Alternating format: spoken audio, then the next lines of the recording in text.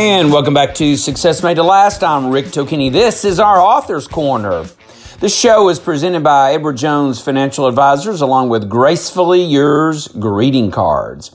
I'm excited about the guest that we've got on today. It's author Anthony Brinkley. And Anthony has written a book called You Can't Run Away From You, Journaling the Rise to Manhood. This book will take you on a journey through the eyes, voice, and perception of a young Anthony Brinkley as he experiences a host of challenges while maneuvering his evolution to manhood. Anthony, welcome to Success Made to Last. It is really an honor to be here. Thank you for the opportunity to talk to you and your audience. Well, you are most welcome. Let's start by you sharing your own backstory. Well, I was born originally in a little place called Roanoke Rapids, North Carolina. And then because of opportunities, my mother, she moved us up north. And Stamford, Connecticut is the place that I actually grew up until I decided to go into the Air Force at the age of 18. Even about the book part, when I was 5 years old, my life changed significantly because I thought I was going to pre-K, and we went for about a 3-hour ride, and we ended up in a hospital, and that began an odyssey for me for about 6 months, going through chemotherapy and other forms of treatment. And that's one of the reasons I became maybe introverted, and journaling and writing became a part of my journey. Wow. And what was the diagnosis and prognosis? So back then, they used to test you for various things in school. This was like in 1971, 72 time frame. And I ended up being diagnosed with tuberculosis. And, of course, back then, and even in some regard today, they would put you in a quarantine so I was in a children's hospital.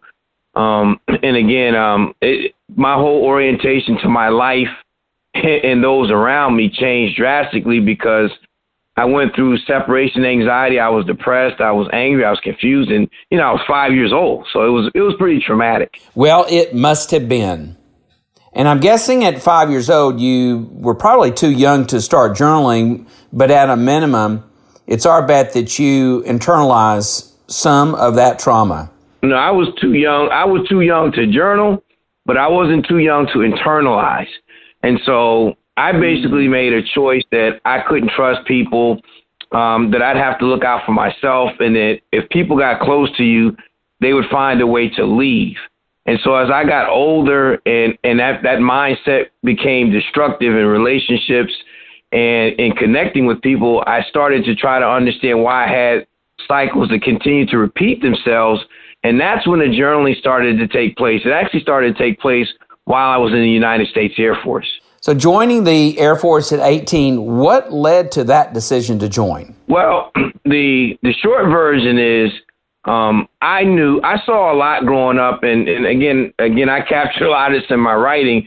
And what happened was I saw many of my people in my family or my neighborhood. It was almost an aberration if somebody graduated from high school. It was more normalized to see someone doing criminal activities. I saw someone die in front of me in the first grade. I had a gun pulled on me in the first grade. So I didn't really know what I wanted, but I know what I didn't want. And I didn't want to be another statistic. I didn't want to just let the confines of my life be, the several blocks that, that configured themselves around where I lived. So I just did my research and I looked at the different branches. And then the other element was when I turned 18, my father and we were starting to butt heads. And, typically two grown men can't live in the same house. And so it was time for me to go. And that was the genesis that jettisoned me to the Air Force. And please summarize your years in the Air Force, going from a boy to a man. Well, one of the great things the Air Force did, is that it provided me perspective that I didn't have. I tell people, it's my humble opinion that the best thing you can give a young person or any person is perspective. So if you can't see something by being involved in it, maybe you can read or someone can talk to you and you can gain perspective. So I had a lot of misconceptions about people who didn't look like me or came from different walks of life. And when I was in the military, it forced me to examine those things and unpack those things, why I felt that way. And some of my best friends ended up being people who did come from different backgrounds and who didn't look like me. So I gained perspective, I gained discipline, and then I gained a sense of camaraderie where a lot of my anxiety and different things about connecting with people, they came down because we were in some pretty challenging environments. So, you got to let go of anything that can inhibit you from doing what you're doing. So I'm really grateful for what the military provided for me to do. And I just feel like I hope that I served them well in exchange. Hey, and thank you, Anthony, for your service to our country. Your voice is truly an inspiration. Hey, take a few minutes to compare what you think a college experience versus the military would have been like, and how that comparison may help young people decide on which direction they may take today. My comments is I really believe that people first of all, the odds of being born, it's like 1 in 400 trillion. That's it. So just to be born, you hit the lottery in life. So what I believe is there's no one path that everyone has to take. For some people, they have the mental acuity, they have the maturity, and they could go and matriculate into college and do exceptionally well. I knew that I wasn't that person. I knew that I lacked the discipline, and if someone wasn't standing over me, I would have flunked out quick. I would have just been going to keg parties and different things until they asked me to leave the campus. So I just figured, hey, you know what? I need to go somewhere where I can maybe gain some perspective, get some discipline, and actually learn a trade. So I think when you juxtapose college versus the military, I just think it's what people are looking for from each of those entities. And for me, by the way, if you go in the military, you can actually go to college. It's just you don't really have the college campus experience. But now, if you look at what's going on in our world now with social distancing and technology, I mean, there's a large amount of people who don't even attend college in person. So I think some of the dynamics that they have changed, but I would just end it with this by saying, I think people need to that's why I call the book You Can't Run Away From You, because it's about examining yourself and not just falling into norms that people might try to put upon you in the realm of expectation, and figure out that best path that you can take, so that 1 in 400 trillion that you can actually have the impact that you actually came here to have. Yeah, that's right. There's a significant difference, though, I think, when people read your book and then they start to face themselves in the mirror. What, by the virtue of reading your book, what do you want your audience to be able to do when they face themselves in the mirror so they don't elude the person that they see? Well, one, thank you for that. That's a very thoughtful question. One of the things I did when I wrote the book was, I'm the subject of the book, but the book's really about life. And so to your question, Many of the people who have commented upon reading my book, at a certain point, they stop seeing me, and then they start seeing themselves or similar circumstances that they went through, or someone that they know in the book. And I'm of the belief that many people live this earth and they never really do what they came to do, and it's because of the question that you asked. And I believe that the first thing that, in life, you can't address what you haven't acknowledged. So when you take the time to see and assess who you are, if you're able to do that on your own, or you can get a friend or they have different organizations that can help you kind of self-analyze. Once you figure out what those things are that make you who you are, then the question becomes, the things that work well, do I have the durability and focus to continue to do them? And the things that aren't going the way that I want them to go, that don't correspond with growth and development, do I have the fortitude to adjust those things? Because I really believe that life is just about making the right choices and having the fortitude to adjust. So to your question, once you see the things that maybe don't correspond, but you going the way you need to go, do you have the focus, determination, and diligence and discipline to do those things? Because when you do those things, the best out of you comes, and now everyone from you and around you benefits from that best part of you displaying itself. That is one extraordinary answer, my friend. Hey, I don't want to give away all the rest of your book secrets. So everybody, hey, go out there and buy this book at Amazon and Barnes & Noble. You can't run away from you. Anthony, is it possible that your book may be able to help some of our listening audience growing up who do not have both parents in the home? Yes. From the standpoint that, well, one, I think we all have. I was doing an interview with a guy in California, and we were talking about people going through trauma. And I explained to him that in America, 50% of Americans experience trauma before the age of 14. In America, 75% of us experience some traumatic event before the age of 24. So basically, most people that you run into in your adult life have experienced some form of trauma. And he was saying to me, I was talking to this young kid, he came from a privileged background. I was taking him into treatment, and I was saying to the kid, he told the guy, well, I don't understand what your problem is. You grew up in affluence. You have both your parents. You have this and that. I don't get it. And I explained to him, I said, well, I would ask you to consider this. Trauma can come just because you have a different area code, a zip code, or you have what's considered a nuclear family does not preclude you from experiencing things. And so to your point in your question, I believe that if we're just open enough to realize, one, we don't have all the answers within us. We have all the pieces within us for the proverbial puzzle, but sometimes we need help from people to help us put those pieces together. So although my father was in and out of my life and I witnessed trauma, I saw somebody got killed at a young age, had a gun pulled on me, I was an angry individual.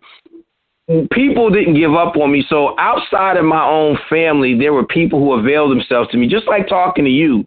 You've already said one or two things that made me think, wow, this guy has empathy. This guy's a good listener. How's my empathy? How's my listening skills? So I would say to anyone who has circumstances going on in their life, what's going on with you is true and it's factual. Now that you've assessed that it's true and it's factual, where can you find the resources or perspectives that can help you gain perspective so that now we don't continue to go back to that narrative of what we feel like we're lacking, but we can leverage what we can have access to enhance and limit that gap? Yeah, well said. I'm tired of old narratives. Yeah. Yes. I'm tired of people being angry. I wish that we could have more conversations like this so we could help others create their own odyssey. And I just think that there's not enough people like you that want to come out and speak about their own journey and lay it all out there on the line so everybody can see it and then they can see themselves in it. And that's why I thought you would be such a captivating guest on Author's Corner, because you don't have a pity party. You're just telling your own story and you're saying, here's what happened to me. And those are the best life lessons for us to learn. Well, I totally agree with you. And one of the reasons that I like your show, because I did my research and I looked at, what you all stand for and the people that you have up there. And this is what I would tell people. When you said something about anger, I tell people I think America has when I do training, because I'm a life coach too now, and I tell people, I say, spell out the word anger, A-N-G-E-R. And then I say, spell out the word danger, D-A-N-G-E-R. And I say, if you don't deal with the anger in your life, you are this close to a dangerous situation. So I believe in our country, we have an undiagnosed anger problem. It doesn't even matter what side of the anger that you're on. It becomes them and us. And so now, why do these riots happen? Why are these people storming this building? It's because people feel like, for whatever reason, they couldn't be heard any other way. And I am not defending that at all. I'm just making a point to your point. So the first thing is acknowledge how you feel and then try to find a productive way to unpack it. But to another point to what you said is this. If you want to make a difference in life, I simply submit this to you for your consideration. The thing that bothers you the most, it's not there to simply bother you. It is there to compel you to do something about it. So the reason that I believe, one of the reasons that you have the radio platform that you have, or the technology-based platform that you have, is because you didn't like what wasn't being said.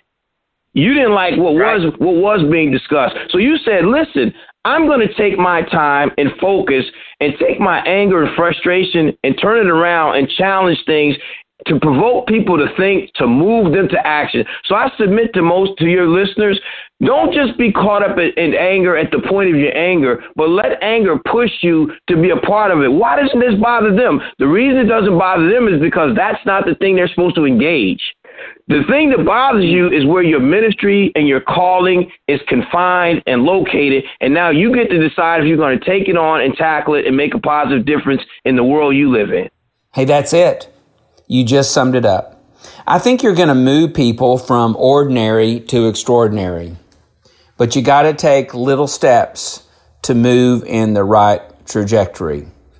So, Anthony, when are you going to come out with volume 2, 3, and 4? That's a really good question. I mean, we just did, volume 1, and we're just kind of rolling around, and it's something I want to work on.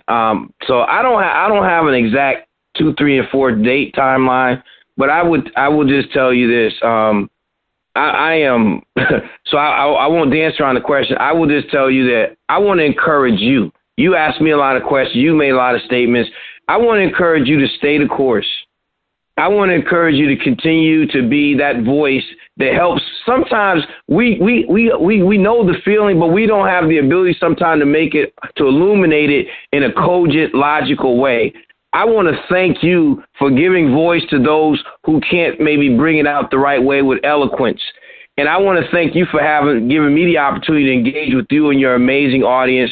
And when the good Lord tells me it's time for number 2 and 3 and 4, then that's what I'm going to do. But right now, I am just totally blown away by your kindness, your empathy, your candor, and your knowledge. So thank you for allowing me to illuminate with you for just a few minutes. Hey, not only did you earn it, but you represent wonderful personal growth. One final comment from you, please. Can you encourage our listening audience to move from ordinary to extraordinary?